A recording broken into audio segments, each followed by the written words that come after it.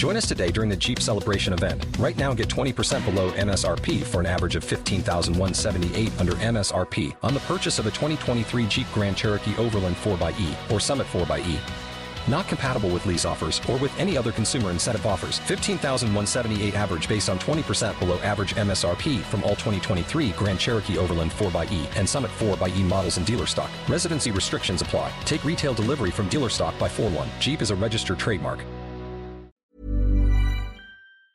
We begin by acknowledging the Gabi people, the traditional custodians of the land on which this podcast episode is being recorded today, and pay respects to their elders, past and present, and to their parents with children with disabilities.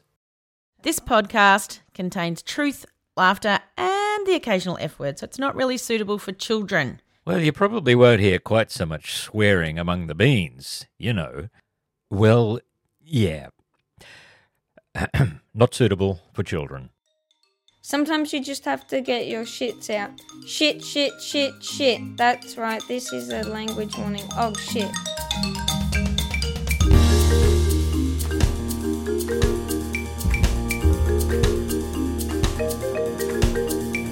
Hello, Peas and Beans. Gary Bean here, welcoming you to this episode where I chat to a lovely dad, very interesting guy named Rob Hale, and I'll tell you about him in a moment.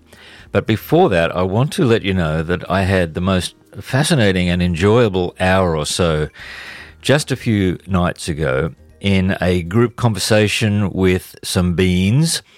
Daniel Davis-Wood, Kirk Thompson, and Dino Trenton and I got together across time zones. Daniel's in Scotland, just outside Edinburgh in Scotland, and of course the rest of us are down under. So it was 7 p.m. here, 10 a.m. there. That didn't seem to be an issue, and all of the technology behaved itself. And we spent about an hour or so introducing ourselves to you, the listener, with a couple of interesting little exercises that I thought were fun, profound, and I think you will find very interesting to listen to. For example, I asked each of the dads to canvass their wives beforehand with some questions, and the wives answered those questions, and then each of the dads reported to the group what the questions were and responded. The first question was, what kind of a musical instrument am I? Or what kind of an animal am I? And we were able to then discuss those answers and what that meant. And it gave us a chance, it's a bit of fun, but it gave us a chance to explore something about our personalities and our character and the differences that we bring to the conversation. And I think you'll find that you will really just enjoy getting to know all four of us as dads. There are some raw moments of expressing some very deep and important truths. There are some laughs. And there are some really interesting observations from each one. I've asked each of these dads to do this as an experiment. These are three of the dads who I have interviewed for BeansTalks over the past few months. There are many others, and there are some other dads there that I would dearly love to invite in as well. But 4 is really a manageable number. So I invited each one, Daniel, Dean, and Kirk, and they all readily agreed, and it's going to be great. So what we're going to do is, from time to time, we will get together and produce a 4-bean mix, especially for your consumption, for your enjoyment. And we will talk as dads. We will talk about dads as children with disabilities and additional needs. We will talk as blokes who are husbands and who are sons and who have the experiences that they bring together of a commonality, but also each as an individual. And what I'm really hoping is, Peas and Beans, are you listening? I'm really hoping that you will get in touch through a speak pipe or through an email or in the Hangout on Facebook and just pose some questions for the 4 beans. These can be real. Let's stay with the vegetables. These can be hot potatoes. Any question you like, anything you'd like to put to the dads and have us discuss, we'd be very happy to do it. It can be a topical issue. It can be something to do with the way you are navigating your family's challenges and opportunities. It can be something about Australian men, about blokes, about husbands, about whatever you think you'd like to ask us. We would love to hear from you. So we'll let you know in advance when the first 4-bean mix is available, and that's the one when you'll hear us introduce ourselves to you through these interesting little conversations that we had. It was great fun, and I'm very grateful to all three of the guys for being willing to get involved and to give this a go, because I think it can be an important and an interesting and an enjoyable exercise for everyone, for those of us who are in it and for those of you who are listening. Today I'm speaking to Rob Hale.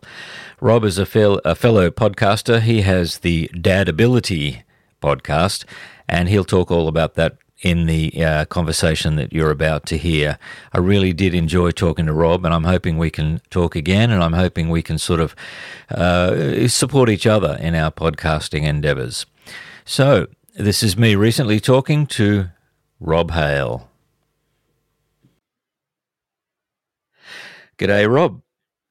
G'day, Gary. Thanks, mate. Thanks for this. It's good to catch up with you at last. We've been playing tag for a little while now, but here we are at last. How are you this morning? I'm doing very well, thank you, mate. Yeah? Everything okay at your place? Everything is okay at our place, yes. So we're good. Okay, that's good to hear. And I've been looking forward to this. You're a fellow podcaster, so we're going to talk about that a little bit. And we're going to talk about dadness, and we're going to get to know each other a bit. So let's start with the 3 icebreaker questions. Rob, where are you from, and where are you now? Well, I'm from Sydney, Gary, and I'm still now in Sydney. So I haven't really moved very far in my time on this planet. So in fact, I'm only 10 minutes away from where I grew up in my family home. So with my new family now. So come full circle almost. Yeah. Well, that's interesting. And so you have other family there in Sydney as well? I do, yeah. My elder sister and my parents both still alive, and they live just about 10 minutes away. Well, that's great. And what about Monique? Where's she from? And obviously, does she have family around her as well? Yeah, she does. She's from the Central Coast, in just outside of Sydney. So she's up there, and she's got some family that still live up there as well. But obviously now closer to my family. So we did spend a couple of years living closer to her family on the Central Coast, but now we're back here. Always trying to keep a little bit close to support networks with the family dynamics. It's helpful. So yeah, we're grateful to be able to be close.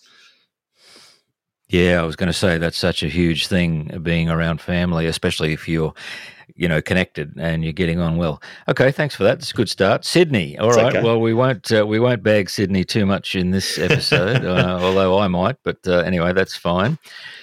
So listen, if you could have someone over for dinner, whether they are somebody famous or not, whether it's somebody living or historical, who's somebody you would love to sit down and share a meal with?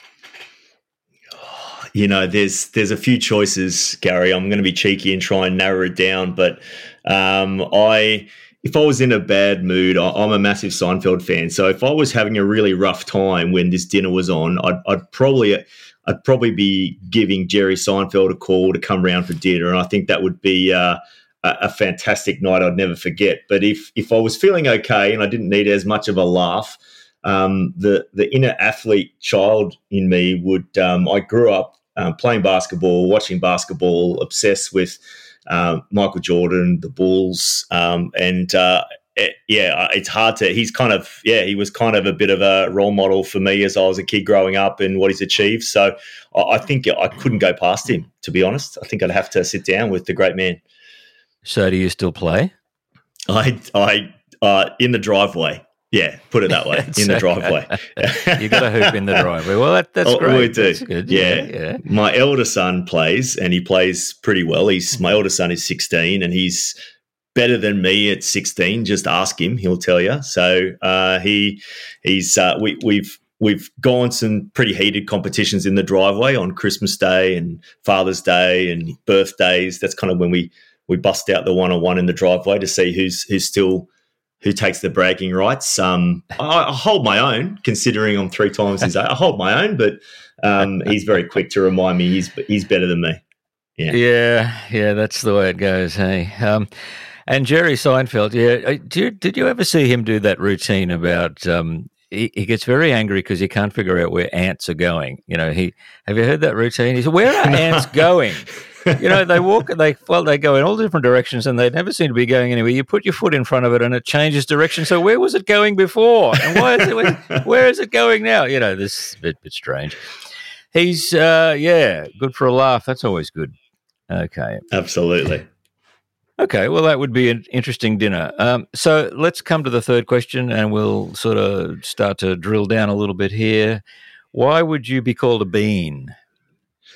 Well, I'm a bean, Gary, because our youngest son, Leo, he's 5 going on 6, and he has a diagnosis of ASD. He's ASD 3, in fact. He's non-verbal and doesn't talk with words at this stage, although he can communicate in other ways. And he's also, more recently diagnosed with a moderate intellectual disability as well. So, he's almost 6 now, and that I think he was diagnosed about 2.5 was when. So we've kind of been almost just over 3.5 years kind of so with on this journey so far as a bean and lived experience. And I'd kind of say to people that I probably knew nothing, and I was quite ignorant, I think, to the disability community, certainly to autism itself, to many aspects that I'm now intimately acquainted with. I was certainly had no real knowledge. So it's been quite I tended to immerse myself in everything to accept it and to help, and it's been a bit of a roller coaster, as I'm sure most dads and beans can relate to. But it's certainly I'm better for it. I'm learning every day, and it's but it does have its challenges. But yeah, that's why I'm a bean. I'm also, as I mentioned earlier, I've got an elder son, 16. He's from my wife's earlier marriage, so I'm, by default stepdad to him. Although that's never really been a thing in this household. I've kind of been his dad for the last 8, almost 9 years now. So so that's our little family dynamic. A teenager and a and a 5-year-old, so it makes for interesting, both boys. But that's why I'm a bean, mate. Wow. Thanks, mate. A lot there we can talk about. Yeah. Can we meet Leo first up? Can we? Of course. Describe Leo to us. What gets this guy energized, and what's he like? You say he's almost 6. Yes, non-verbal. But let's if I was to meet you and him in the park, who's this little bloke that I'm meeting? What's he like? So he's high energy. He's probably the most active kid I reckon that goes around. He'd be hard pressed for someone to out energize him. He's I remember a trip to the hospital once, and we saw some of the things that the nurses wrote on his chart. He was in there for something else, and they just wrote active plus because he was just. We found it hilarious. He's very energetic. He's high energy, so he's got a little top knot. He's got this blonde hair in a little top knot, so he's kind of quite a cool. He's got quite a cool vibe to him, but it's kind of grown in his personality, ironically, because he didn't like us playing with his hair or cutting his hair, and it just it happened very naturally that his hair just became long, and then we kept it long. We put it up in a little top knot bun for him, and he's just started regulating on it and using it to calm himself, and it's almost it's part of him now almost, and that he'll often play with it to regulate himself if he's having a hard time. So if we don't put it up there, we run the risk of him losing something that he needs to help himself. So it's just kind of who he is. But he's kind of I couldn't imagine him without it. So but he's high energy. He's very active. His favourite things include, jumping, bouncing. He loves balls, all shapes, all sizes. He loves a trampoline. He loves running. He loves being chased. And he just, he almost acts like a ball. To be perfectly honest. He's he likes to bounce himself up and down and jump around. But he's very kind natured. I think he's a big lovo.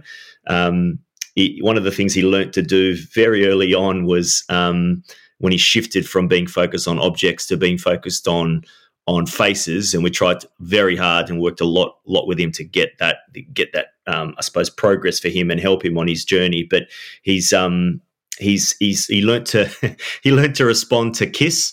So he actually do it to a stranger, even if you wanted to. So if you met him in the park, Gary, and you leant down and said, "Leo, kiss," he'd actually give you a kiss on the cheek. Wow! Really? He's very affectionate like that, and he's just got a. I suppose the other thing about him, he's got a very happy demeanor. Like he wakes up giggling. So we'll hear in the house when Leo's awake because we'll hear this giggling and laughing and playing. So that's his demeanor. That's his default status. He's got a happy disposition, which is I'm very enviable of, because it takes a lot to for him to not be that way. Like, that's his position. So we're lucky, we're fortunate in that regard, because I think he views the world in a very very positive way in his world. And he's just curious as well. That's the other thing that Leo's about. He's curious. So he's interested in things, in the smallest things, in the detail of things. He's very observant. He likes to see what's going on at all times. So visually, he's got quite a strong stim that he does with his hand, but it's always to try and increase the visual stimulation he's getting. So, he's quite visual in that regard as well.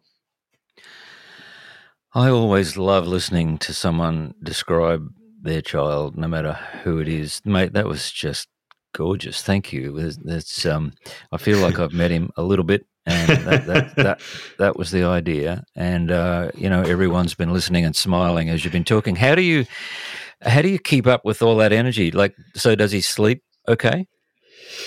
He actually is one of his strengths. Maybe he gets it from me. I've always been able to fall asleep anytime. But he's we had him on a good routine long before his diagnosis. We kind of got a few tips from midwives, etc. And very early on, we had a nighttime bath routine, bed routine that made him, I think, very accustomed to what that looked like. So to this day, it's one of his strongest routines, and people with children with ASD will realise that routine is a huge thing for them. And he's, to the point of blinds down, lights dimmer, bath, dinner, bed, in that order. And if he ever wakes up in the middle of the night, which is very rare, we actually just replay that routine and he goes back to sleep, as in the sense we would put him in the bath, he'd watch a bit of TV, has something to eat, and then he'd go back to bed, because that's he's quite locked in on that routine. So he'll sleep, to be honest, mate, I'm sorry for everyone else listening, he'll sleep about 12 hours a night straight through.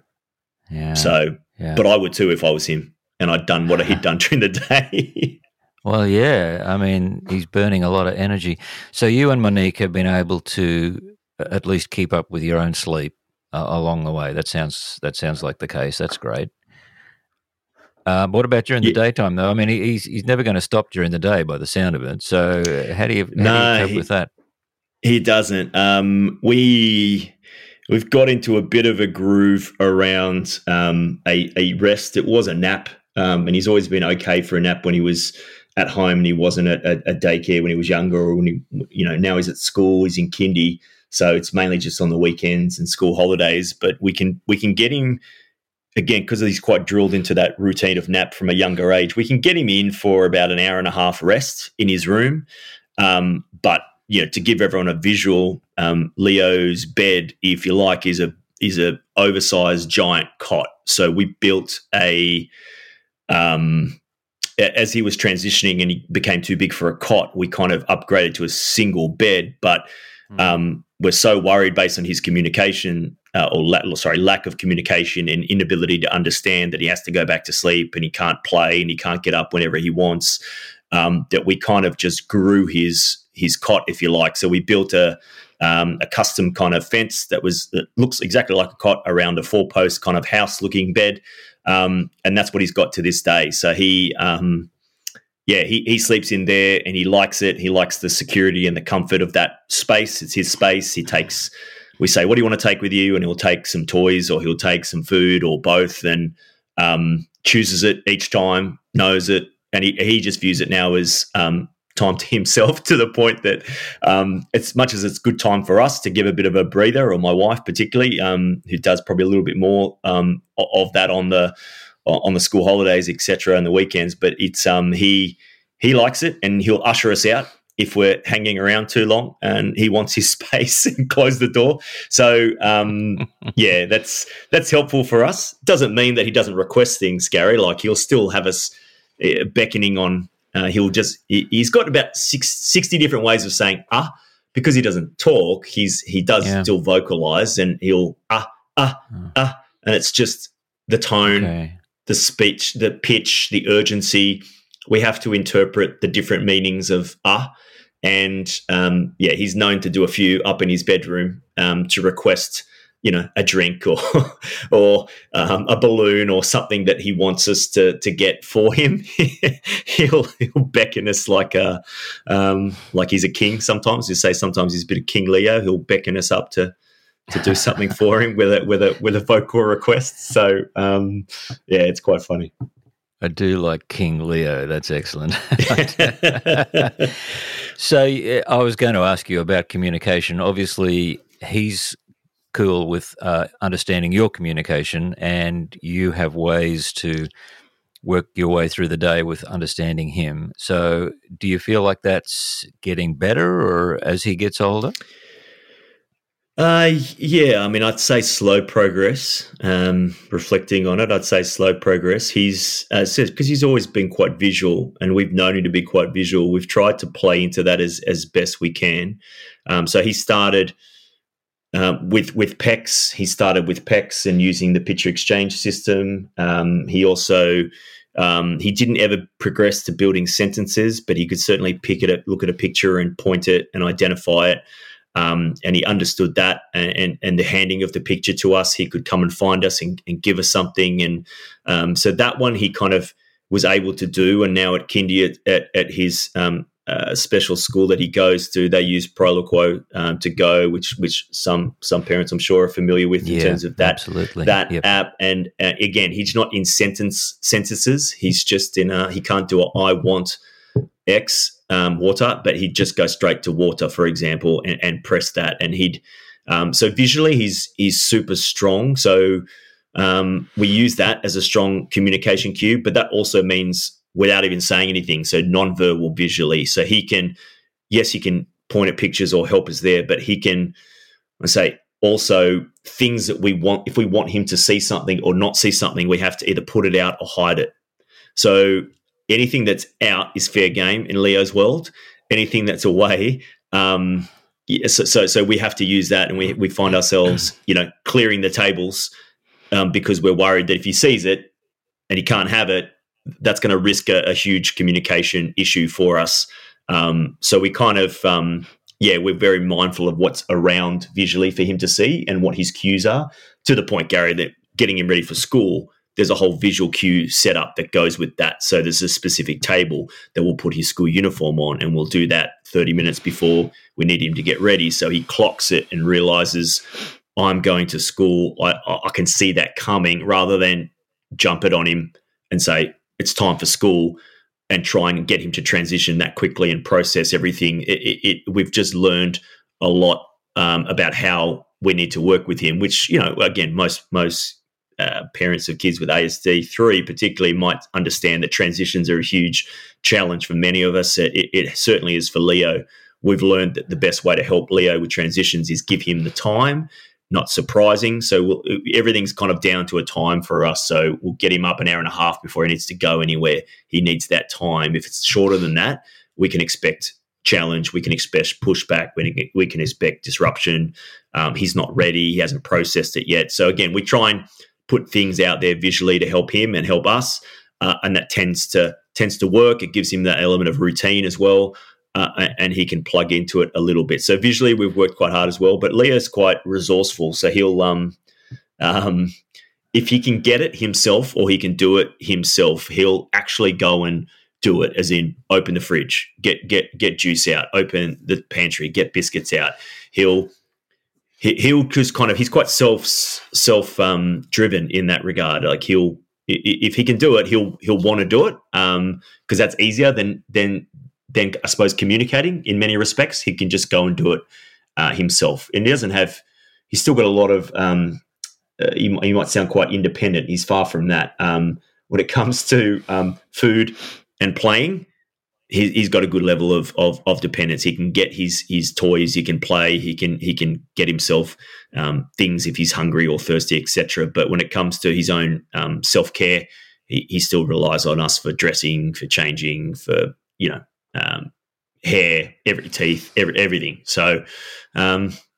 That's kind of how we're communicating with him. But I suppose, he's it's progressed, Gary. It's progressed, but and we've got our own thoughts on communication, and that I think we've got I don't know if it's an interesting outlook or attitude as parents, but it doesn't actually bother us whether Leo talks. We're more interested in, like, we don't have that as a goal. We're not hung up on that, and we're not. I certainly don't have that belief. We've more let's explore every option. Let's see what he gravitates to. Let's find what works for him, and let's keep feeding that and see what happens. And if he talks, fine. If he doesn't, fine. But we're certainly not going to force. This is the way you'll need to communicate. We're just waiting to see which one he prefers. If that makes sense. That's fantastic, mate. Oh, yeah, it makes perfect sense. I mean, communication is far richer and deeper and broader than words, even though words tend for most of us to be at the centre. But yes, it sounds like you communicate a lot and really well, but it raises the question for me. Obviously, you in your home, you and Monique can control a lot of things and assist and make sure that you smooth the way and the routines there and so on. How's his experience of school been? It's been very interesting for us. It's been a little bit disrupted by illness from himself and other kids, which has been a bit frustrating. But by and large, it's been interesting in the sense that we've learned that he's got probably some of the highest support needs at school out of his class. It's a small class. It's a great school that specialises in kids with disabilities. But he's got a class of 9 with a couple of teachers' aides. So it's well staffed, but he's still, when we went to meet the teachers and understand how's he going and what's happening and try and get a sense of it, because whilst they send pictures throughout the day, it's kind of a snapshot in time. It doesn't really tell us what's really happening. And we've seen that they're probably pushing Leo harder than what I suppose I've done, what we've done at home, in terms of his learning, which is kind of the whole point, right? They probably know best, but they're certainly pushing him to do different things and make progress in terms of his learning and his skills and everything that they need to be doing. So I think he doesn't cope with all of it. He certainly has. Do they communicate with you about that, or do you have opportunities to talk about that with them? Yeah, they're pretty good. I mean, they'll send us an individual kind of summary each week on how his week's gone and what's happened. And at first, I was a bit, we read an email once that was like, Leo's been, has been very upset and frustrated. He's had lots of, overloads. He's been quite physical with the kids and with us. And I kind of read it and thought, I've got to fix it. I've got to call them. I've got to talk to them about it. We've got to work on a strategy together. And I jumped to a conclusion that, I needed to do it and fix it. And in fact, when we ended up speaking to the teachers, they were very much, no, we're just letting you know. We've got it under control. We don't, here's the plan. Here's the behaviour plan. Here's the approach we're taking. Here's how we're working him through it. So it was just, that's quite a moment. And do you trust them to be? I do. Okay. I do. And in fact, I think they're playing an important role for Leo that that we probably really need. Because I'm, my wife's tougher on him than I am. I'm probably a bit softer on him than I need to be. But we learned a long time ago from Leah saw a behavioural therapist for most of his from 3 to 5, and she's been fantastic for him in helping him and helping us with managing some of his tougher behaviours when they happen. And she said to us a long time ago, like, you guys are sometimes you have to be aware that you're enabling it because you don't say no as often as you might need to. And that's, probably more directed at me.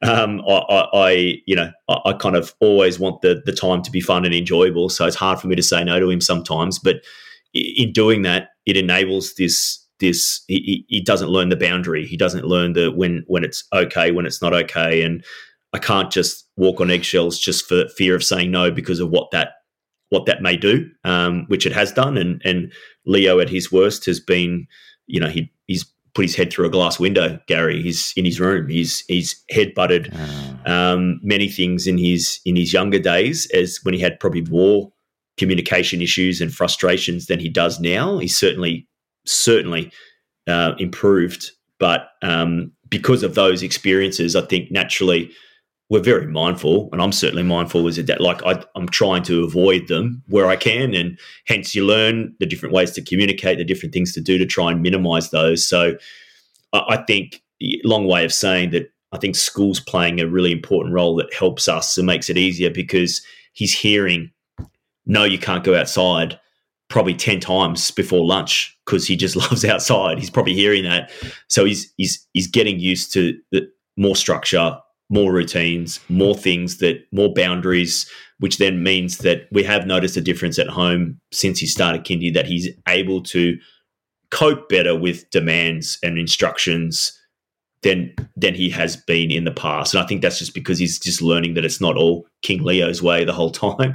So school's certainly helping in that regard for us. Okay, and it's just the start of that journey for him, obviously. Well, but, it's nice to hear that there's a communication going on with the school, that you trust them, that they're listening to you as well, and that you're listening to them. This is a realm I have no personal experience with, so I'm in awe of what you and Monique are contributing to his life. Let me ask you, you said that he has a happy disposition, and we get that. Do you? Oh, you know what?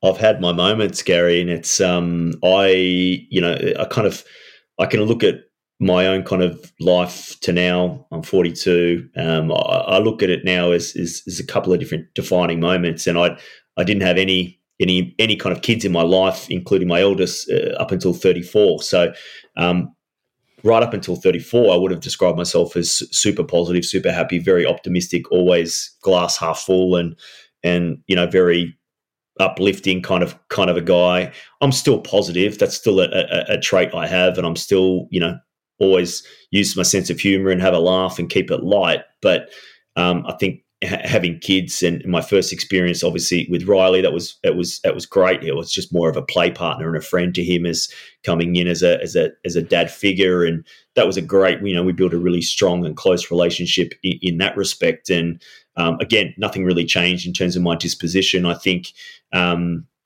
I had a little bit of postpartum depression after Leo was born, which kind of threw me, because it was my first experience into, actually even trying to understand sometimes mental health won't always be perfect. And that threw me. I'm very proud. I'm very driven, been quite successful. So I kind of put high expectations on myself as a dad. And so when that happened, it threw me. It had an impact on my work at the time, had an impact on my family at the time.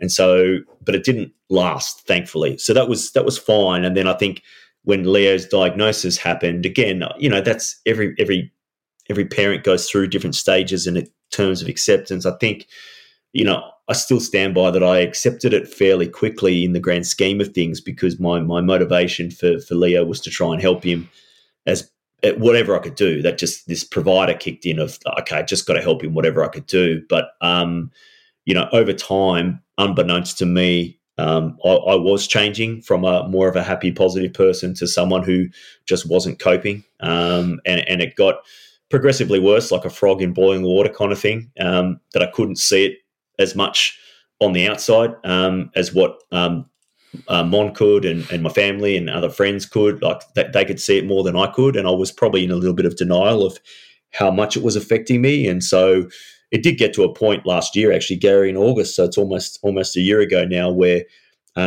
it became far too overwhelming for me, and I was just, super, what I thought was super depressed and super stressed and burnt out, and I didn't really know what was happening, but I actually thought I need to sort this out, and my wife was great in helping me take a step to do that, because you could just tell that I wasn't going to be able to fix it on my own, and in her own way was able to encourage me to get me to see it and get some help, and thank God she did, because I didn't realize how much I needed it. So I ended up checking myself into a mental health clinic to get some professional help, and just say to psychiatrists and psychologists, like, tell me what's going on. I need to understand it, because I can't.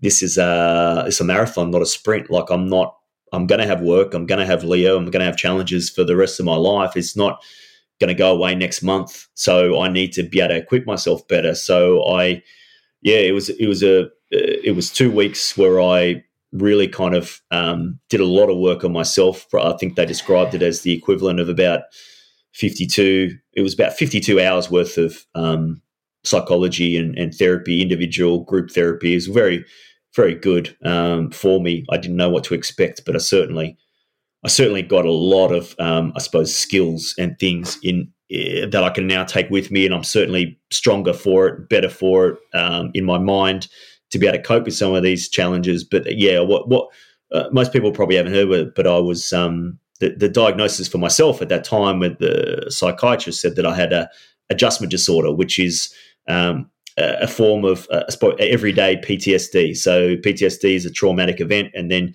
you typically get some after effects of depression, and adjustment disorder is almost the inability to cope with everyday life when it gets too much, and it's a form of depression. So that's I'm now on some medication, which is fine. I don't mind that. I do meditation, every day to keep myself, much more in control of my mind. And it's a daily, weekly, sometimes hourly challenge, Gary. It's not a done. I haven't just done it and now I can just move on. I'm tested most weeks.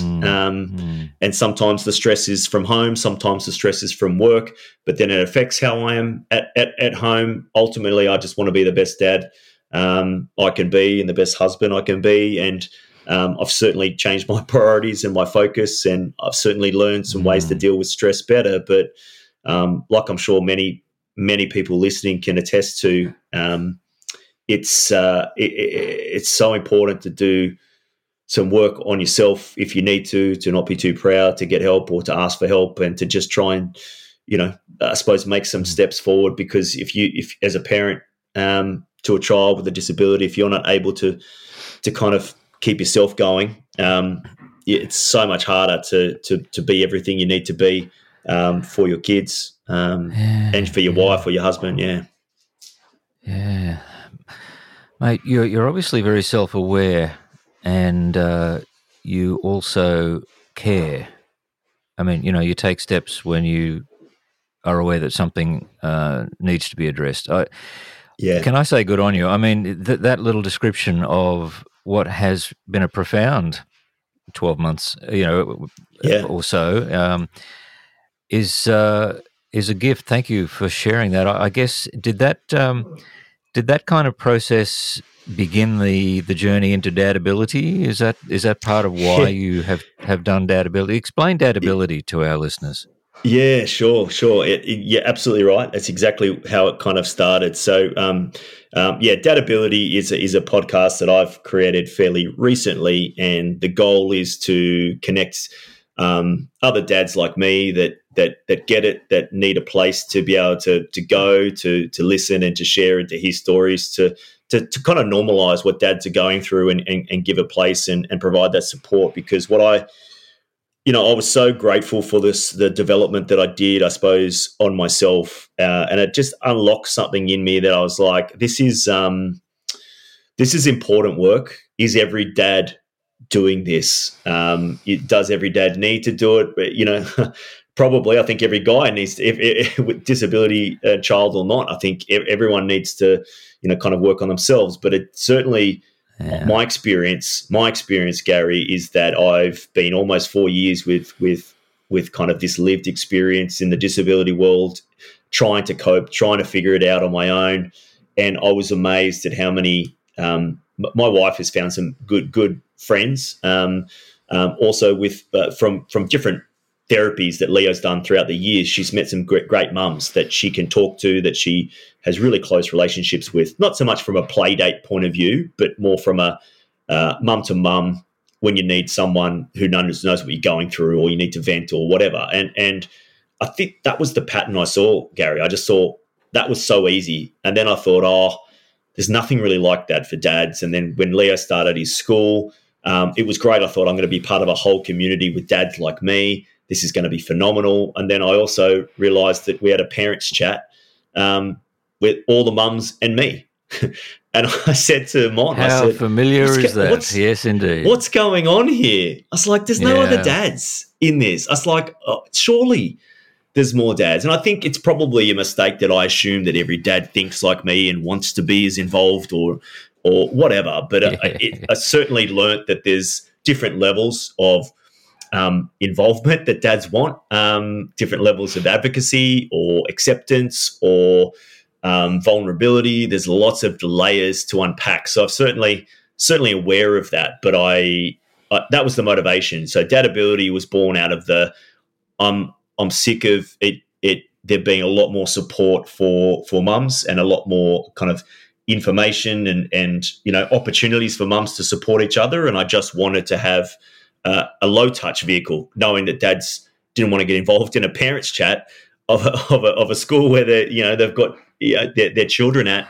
I just thought, there's got to be an easier way. What's low touch? Well, I can listen to something on my way to work where I don't have to tell anyone that I'm, and just maybe take something from it. And so that's kind of been the recipe. I've just tried to find dads that are happy to share their story, to try and help everyone else realize that, man, I've gone through that. I'm going through that. Maybe if I did something there, that's a good idea.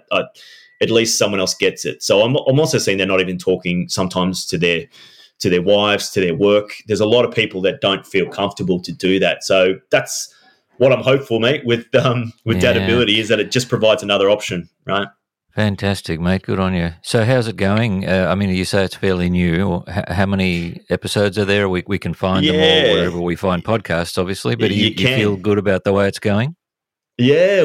Look, I feel good. I mean, it was just as I said, it's a passion project of mine. It's just to really try and help the community that I'm part of any way I can. And as I said, I've learned that not everyone's comfortable even talking or sharing. So I am. So I feel like it's a great use of my time. There's 16 episodes now, so it's been going just over 10 weeks. Fantastic. So so we're going well.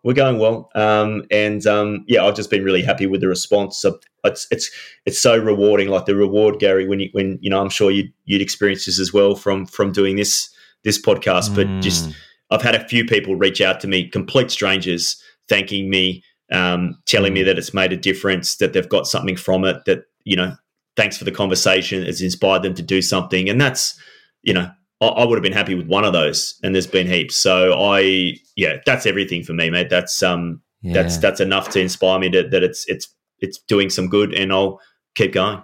Yeah. Well, yeah, good on you. Keep on it, because you don't know until over time how these things are going to unfold. And I've listened to a couple of episodes, and I just think, it's fantastic what you're doing. Can you tell us, what are the 3 B's at the end of each episode? Explain that, unpack that for us a little bit, because that's I find that little signature to be wonderful. Thank you, mate. Yeah, the B's are, I've learnt, on this last, particularly the last 12 months, that it's more important to be a human being than a human doing, right? So, everyone's got to-do lists of what they want to do, and that's very much a work mindset and a work or a life admin mindset, but who you're being and having a to-be list of how do you want to be every day. Your happiness should be more based on who you're being, not linked to what you're doing. And it's, might sound relatively straightforward, but it's a bit of a game changer, and if you like, and it's the 3 Bs for me are reminders to myself as much as they're reminders to the rest of the dads. So I always sign off with be kind, be brave, and be present. And what they really represent is to be kind to yourself. This is tough. This is tough stuff. Don't set the bar too high and feel like you're failing. Just be kind and know that if you're showing up and you're in the arena every day, that's a great thing. So you're not always going to get it right. Accept it and be kind. And then being brave is about it's doing things that you need to do as a dad, as a parent, as a worker. Maybe it's sharing vulnerability. Maybe it's putting yourself in a situation with your child where it may not go well, but let's give it a try. Let's expand their world. Something. It's being brave to make some choices that are going to be best for you in the long term. And then the last one is being present. Right? It's so much of everyone's day is spent worrying about what's coming and what's happened. And we're very good at it, and that's what causes anxiety, right? And then stress, and people are thinking about what's next and what didn't work and what they're going to do about it. But we miss this huge opportunity to be present. And when you've got a child with autism, it is they are some of the best teachers of being present. Leo can be fixated on something that he just loves so much that you can't wave him. He's not distracted at all. And he's so present in the moment with such joy. And it's a great reminder every time I see him do it. It's a great reminder to me to that's where the moments are. Just put the phone down, stop thinking about, work or whatever it is, and just spend that time. And ironically for me, be present so important is because that's when I can actually communicate with Leo the best. If I'm not paying attention, I won't see his cues. I won't pick up on his nonverbal, and I can't. So the hardest thing for someone to do would be to try and look after Leo without paying attention and being present. You'll struggle. So it's thankfully he's a great reminder of being present. But yeah, they're the 3 Bs, mate. Be present, be brave, be kind. Look, I mean, us blokes are a really weird species. I think there are things about us that are really strange, and so to take on the opportunity to maybe communicate with other dads and make a difference, and also just be encouraging, is there's no real clear way in my experience of how to do that. Because. Men seem to be dealing with so many, like you said, multi-layered dynamics that it's really hard often for us to even get started. Now, you said there's resources for mums, and I think that's because mums go looking for them and they share them and they communicate, and they don't seem to have a difficulty connecting and being a tribe for each other, whereas we do. And so any attempt that's being made by a bloke for blokes has to be applauded. What I noticed the most about those 3 Bs, though, which surprised me, and I guess I should have thought of this, was for you, the be kind sounds like be kind to yourself.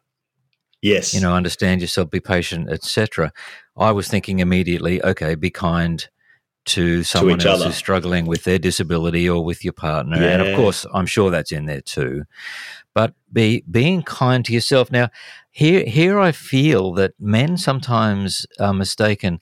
Like it's not selfishness. It's not self-centeredness. No. It's not arrogance, being up yourself. To be kind to yourself is a whole different order of thing, isn't it? Oh, absolutely. Why is it difficult for men to be kind to themselves and get through the bullshit and be kind? Well, from my perspective, my own experience in this is that what worked for me in my professional life through work was actually being and through sport, actually, as a kid, basketball, etc., was actually being quite hard on myself. because if I had a high standard, I would want to train harder. I'd take tremendous pride in what I'm doing, very dutiful, and wanted to achieve and keep achieving and grow a career and be the best team in sport. And so I think because guys grow up in this very competitive, typically sport is part of, dads, but, and then in their career, they've probably been held or hold themselves to high performance. Certainly it was the case with me. And that always tended to work for me in my career. And then I went to I realized that I'm just trying to apply the exact same thing that worked for me in my career on top of being a dad. In the weirdest of senses, Gary, and it was such a breakthrough moment because I thought, hang on, so I'm expecting this high performance dad at all times, and my standards are I can never make a mistake. I've got to get it right. I've got to know I've got to stay in control at all times. I've got to, all these things that I should do and should expect of myself. And it's the opposite of being kind. It's the very reason why I ended up, depressed, because I just really couldn't reconcile that I was doing a good job. So I would either focus on the things that I was doing and ignore it, which is a bad strategy, or more importantly, just beat myself up thinking that, saying stupid things like I can't do anything right. I catch myself saying that all the time. Oh, I can't do anything right. I'm not helping at all. I'm no help. Well, really what happened is you did one thing that could have been better, but over the last day, everything else has been fine. So why am I talking to myself like that? And I think it's, for me anyway, the issue was I'd used that kind of mentality outside of being a dad, and I just tried to play the same approach, right, which just didn't work for me. Yeah. And you would never say that to somebody else, the things you say to yourself. No way. You wouldn't hold somebody else to that account. No way. And it's interesting to me that, there's no question us blokes can be complete dickheads, and there's no question about that, and there's no excuse for it, and it ought to be called out. But there are times when blokes are behaving in a way that is actually coming out of a sense of self turmoil that they're not facing or not admitting to, that causes dickhead behaviour. And it's so the concept of being kind first. I just love that. I think it gives somebody the chance to get past whatever is offensive or derelict or whatever, and find out what's going on for that bloke and why that's the way it is. So, mate, good on you. Keep up the good work. Your podcasts are fantastic, and I think Thanks, mate. We'll make sure we put the link to it in our show notes, and anything we can do to help you with that journey as well would be something we'd like to do, because it really is, as you say, important work. Can I ask you, if I may, how are you and Monique? Yeah. How are you doing? Yeah, look, we're I think we kind of we support each other, and we have done every step of the way. I mean, I got to give her. I'm so grateful for the support that she gives me. She's the one that's brave enough to be able to tell me when she can see that I need help, or I'm like things I can't see in myself for my own mental health. So without that, I don't know where I'd be. So she's always in my corner. We kind of try and prop each other up. Although I think over the last year, 2 years, she's probably done a lot more of propping me up than I have of her. But we're a good team, and we just want to. We both stubbornly want to do what we can to support each other. Sometimes that's one of the things we clash on. I want to put her first, she wants to put me first, and we don't want to give an inch. But that's a bit of an interesting way to clash sometimes. But no, look, I mean, I think just ultimately I'm lucky in that we've both got a similar attitude in terms of how we parent. How we've accepted, Leo's disability and what that means. So I think in that respect, I know it's really testing for some relationships and some couples. Thankfully, we've been on the same page at each step of the way. But more importantly, man, I think we just have to support each other. So she's got some mental health concerns as well. She's bipolar too, so we've got to look after each other, because when we're at our worst, we're still love each other, and we still, can get through it, find a way to get through it. And obviously we're a lot stronger for some of the challenges that we've gone through. And I think I thanked her not long ago just to say, like, thanks for at each one of these, turning points or key moments. It's pretty intense at the time sometimes with life, and you could easily make a choice to say, oh, I'm going to turn left while you're turning right, but we still keep turning the same way. So I'm very lucky to have her, and I'm much better for it. So behind every man is an even better woman, right? Well, exactly. And we want to say good day to you, Monique. I know you're listening, and we've been, especially the mums, have been hearing about you and your role through Rob's words, and all the very best to you. And your husband says he's lucky to have you. That's a good place to start. Sounds to me like he's been good to you too, as best he can. So it's look, we're probably getting close to running to the end of our time here. Rob, was there something you wanted to say that we missed before you go? Oh, no, I just think that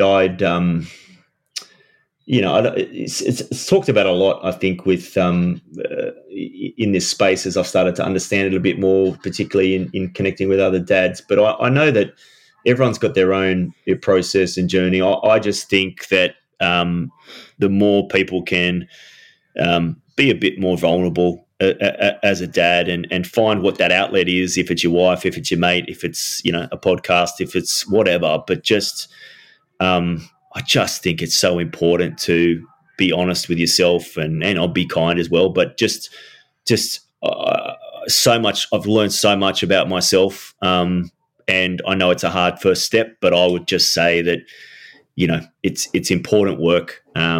This is not about, growing yourself and reading self-help books. This is about you being, the best dad and raising the best kids and doing what you can. So I think that's the reason why I'm passionate about helping support other dads, because I just see the value of what I'm able to do to try and help myself. But I just want I'm just relentless. I just want every dad to kind of see what I can see, mate, I suppose, and just be a bit more vulnerable and be a bit more there for each other. As you said, find the tribe, not in an excessive way, just in a way that's that blokes need and in their own style. But just we've got to be there for each other, and we've got to help each other, because we can't just do it on our own. And I just hate hearing stories of guys struggling, dads struggling in particular with their mental health, or not feeling comfortable that they've got anyone to talk to or share for fear. Whatever their fear is, just whatever I can do to reduce that, mate. So to anyone listening who's kind of on that place and sitting on the fence, and I just say, just you're doing the right stuff. Just keep looking after yourself. Yeah. Rob, this has been an utter joy. Thank you, mate. I hope we can talk again, because we really have only touched the surface on some of these things. And if you'll forgive me, let me conclude by hijacking your motif. And I say this to you because you're a bloody good dad. I say this to you and to everyone who's listening, and hopefully to myself too.